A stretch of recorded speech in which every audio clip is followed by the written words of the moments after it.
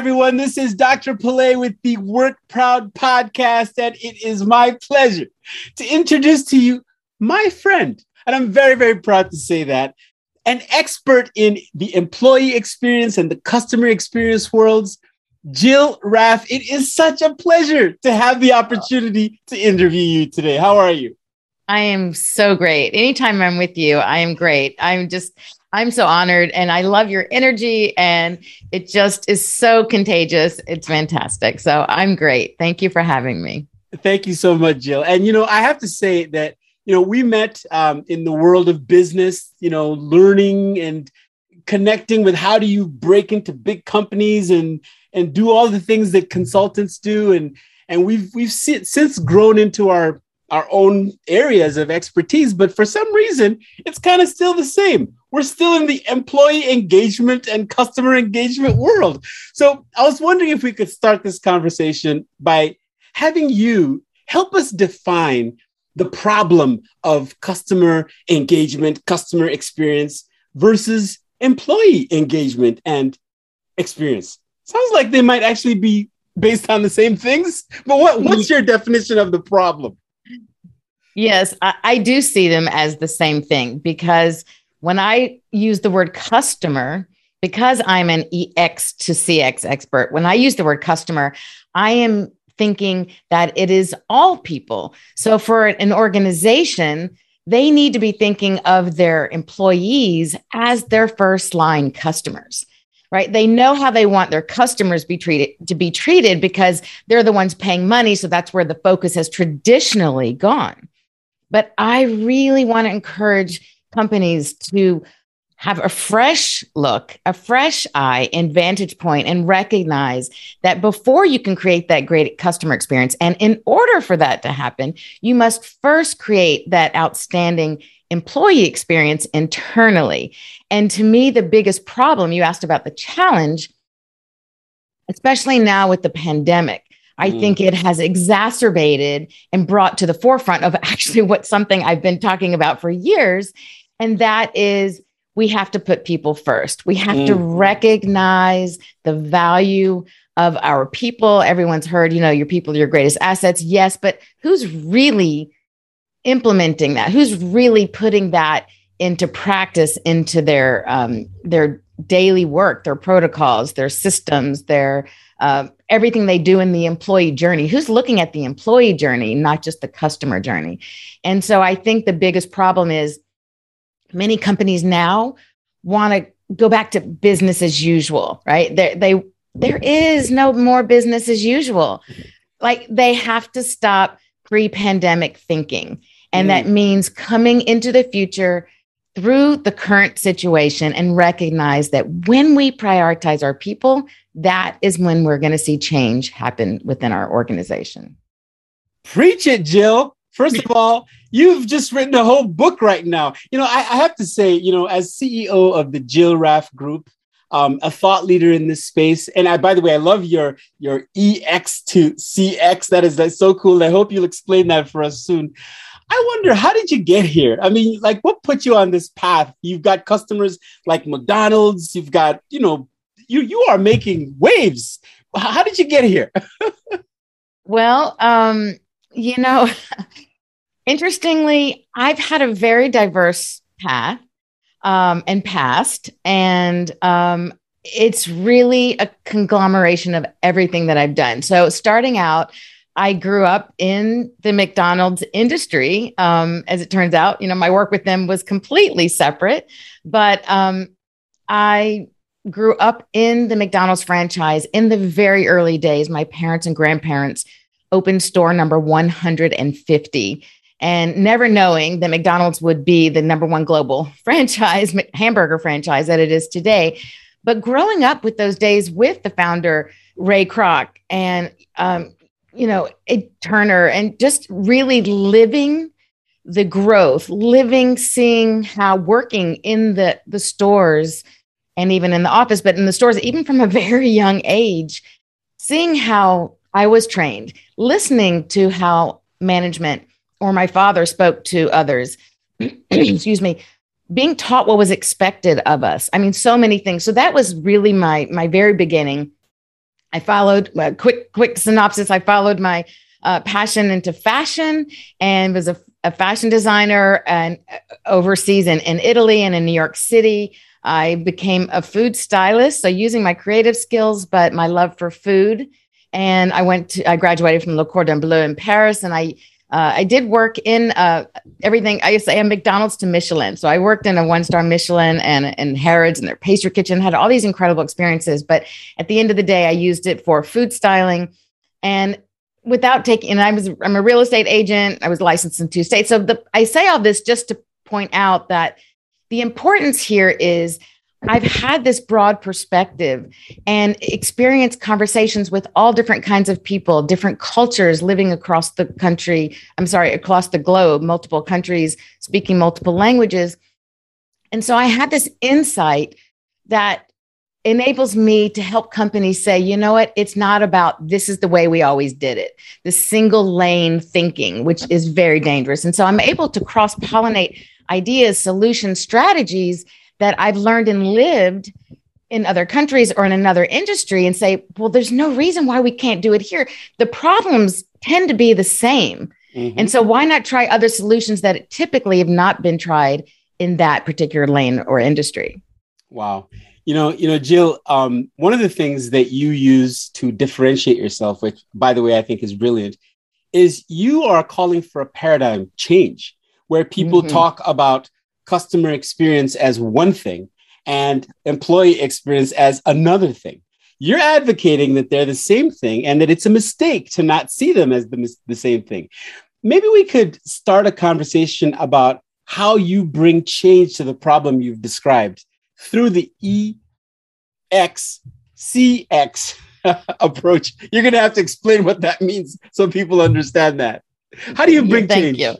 Yeah. So EX, let's define it because a lot of people aren't as familiar. So CX is customer experience, and EX is the employee experience.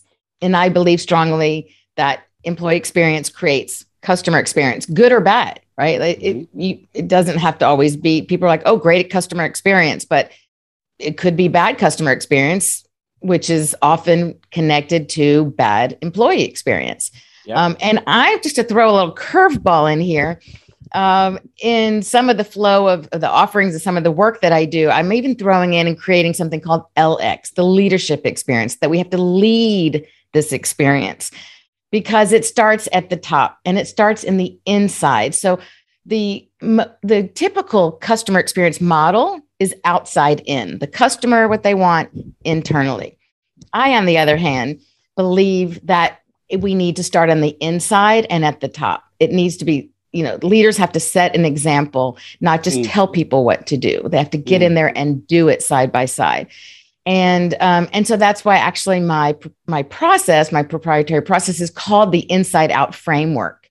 And the foundation of this framework is around something I call my E3 formula. And that is educate times engage times entrust equals happy, loyal employees. And that's happy and loyal, right? Equals happy, loyal customers.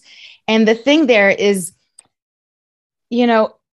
all these elements, if you start with the educational piece and not just training people, but truly educating them on who you are, what you stand for, how you want people to interact, what do they mean to you? What do you mean to each other internally?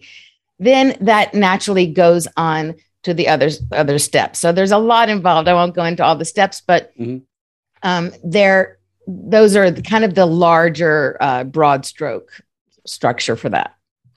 So basically you are saying, and by the way, yeah, you're right. I don't think EXCXLX would be as easy to remember. But so basically you're saying that it's a mistake for people to focus only on the customer experience. How do we bring it together? Clearly there is a difference in the real world, but there is a connection in how things actually work. So how do you convince people that there is that strong connection, that they need to do XYZ on the employee side if they want to see XYZ on the customer side? What do you use to glue it all together?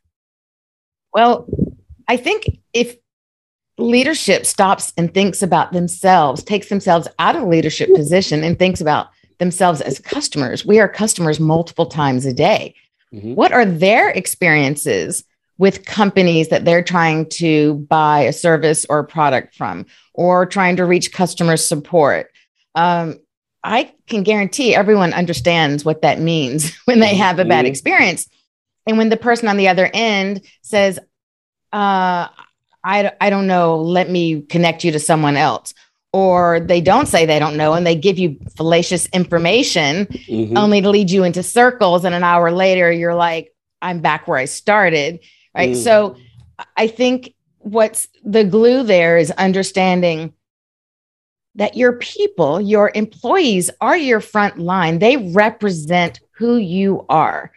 And it's just, to me, it's intuitive, and maybe that I shouldn't jump to that, but studies actually show that customers' experiences, 89% of customers will actually switch to a competitor following a poor customer experience. Yeah. And so their customer experience is usually happening as a result of their interactions with that employee. And so that's on the customer side. So that's how they're connected, because you can see directly if they're not getting the attention, if they're not being acknowledged, if they're not being respected, all these things, then the customer is not going to come back. And internally, the biggest problem going on right now is staffing, attraction, and retention. Again, you apply the same principles. If you're not proving to your employees that this is a place that they belong, this is a place where you matter, your voice matters, we want to hear what you say, and we want to incorporate that into what we're doing and how we evolve our brand, that you are ultimately responsible for the failure or success of our company, that you appreciate them, that you incentivize them, that you recognize them. If you're not doing those things, then you can guarantee they're going to move on to somewhere else where they are recognized and they feel like they belong and they're a part of something bigger. Yep. You've hit on a lot of points. The last one you just said, recognition, is very near and dear to my heart. I have actually seen the tangible difference when someone feels respected, appreciated, recognized. It actually makes them want to stay. And obviously, there's a lot of research, including the Work Proud study that we've talked about, which I'll be happy to share with you later. But I want to talk about the Great Resignation. On your website, you call that out as a real thing. It's not theory. And a lot of people are wondering, well, how exactly do I handle retention? If people want to leave, it may be because of better opportunities financially, or, what is it? How do I bring these softer things like recognition and all these different strategies that you may have on the inside to bear to stop the Great Resignation? Yeah, well, I think one of the problems as well, you go back to the problem or challenge, is that companies think, let's just throw money at them. We'll just throw more money at them and they're going to stay. That is the biggest mistake. That's a quick way to send yourself into bankruptcy, just throwing money at them. Yeah, that will be a Band-Aid because people want to stay short-term for the money. But it has been statistically proven through research that money is not what ultimately is the most important thing, especially in these younger generations and the new ones in the workforce. And more important, that people will actually take a cut in pay to be working for something that matters, that is purposeful, that the company believes in and supports things that they believe in. There's this alignment of values, and the alignment is what's so key. And, one of the first things I like to do when working with people is do a gap analysis, because we found that their perception, there's a huge perception gap in what the leadership or owners, depending upon the size of the company, believe they are delivering. In fact, Bain & Company has this stat that I use all the time because it's so powerful and really highlights the problem that 80% of executives feel that they're delivering a superior customer experience, while only 8% of customers agree. And it's also known that 62% of employees will leave their job when they don't feel they're invested in and being trained appropriately to be successful in their job. So, I mean, gosh, I mean, that just, it says it all. It's so very important that we look at our people and invest in them and show them a reason why they're there, and explain to them, it's not just, I'm telling you to do this task, but here's why we're doing it. Here's why you specifically are so great at this. We appreciate these qualities in you, and you are the perfect person to contribute to this. And thank you for for being an important part of this company and the success that we have. Wow. Now, I was trying to keep track of all those research stats there. I'm gonna have to go watch this later on to capture them. You know, it does remind me of one from Deloitte. It's a recent one about the employee experience issue, and I don't have the exact numbers, but it was something like 80+% of leaders in organizations believe that employee experience is very important, like has to be done. And yet only about 15% or so, a much smaller number, actually feel they are ready to do it. They have the tools and the knowledge to do it. So this is a big gap, right?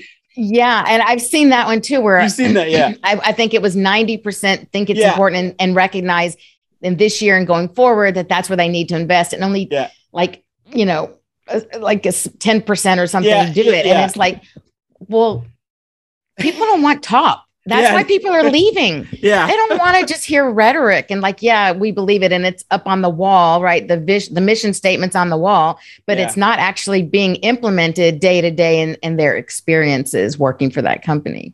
Yeah, no, that is so deep. And, you know, I'm just so grateful for what you're doing out there in the world, because it is absolutely important. Now, you mentioned a few other things. One of the things you talked about, you mentioned recognition. We've talked about some of the skills involved in doing that, and the research shows that the direct impact. But an area that you mentioned, you talked about purpose, which for me, the word purpose goes hand in hand with other words like pride. And you already know how I feel about the word pride, right? So I guess if we could spend some time talking a little bit about things like pride in the work that you do and pride in the company you work for and purpose, tell us how those things impact employee and customer engagement and ultimately business results. Yes. Pride is such an important part. And it's something that I mentioned it's actually in my signature talk. And it comes under the third E in my E3 formula. So it's the entrust part. And so once you've educated your people, not just trained them, but educated them on who you are, what's important to you, values, all of those things. Then you've engaged with them to exemplify and model for them the behavior you want them to see and use with their customers. And you've now, through the education and the engagement, they feel like they're already now feeling they're definitely a part of what this company is about. They are a part of the brand. They now are owning the brand. And there's a pride that's slowly evolving along the way. When you get to the third E, which is entrust, trust is the foundation of any strong relationship that we have. But incorporated into trust is an empowerment. And when you empower your people and you trust your people, you are immediately establishing the sense of pride, the sense of ownership. And perfect example. So I've been interviewing people who worked for my dad in those early days in McDonald's.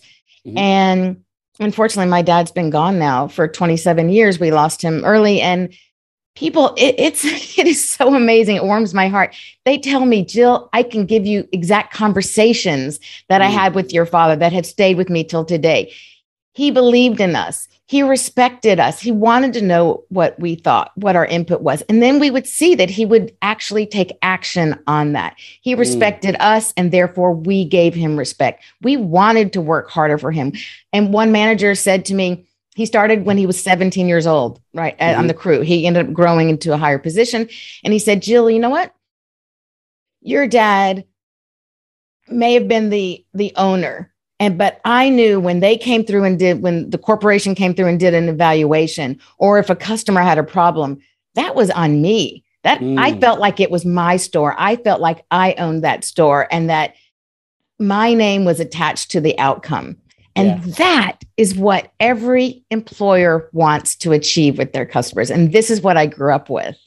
Wow. What a story. And and what a dad. Okay. I have to tell you while you were sharing that story, I was thinking to myself, Maya Angelou once said that it is not about what you say or do to people. It's really about how you make them feel. Absolutely. And clearly your dad did that 27 years ago, and people still feel that way.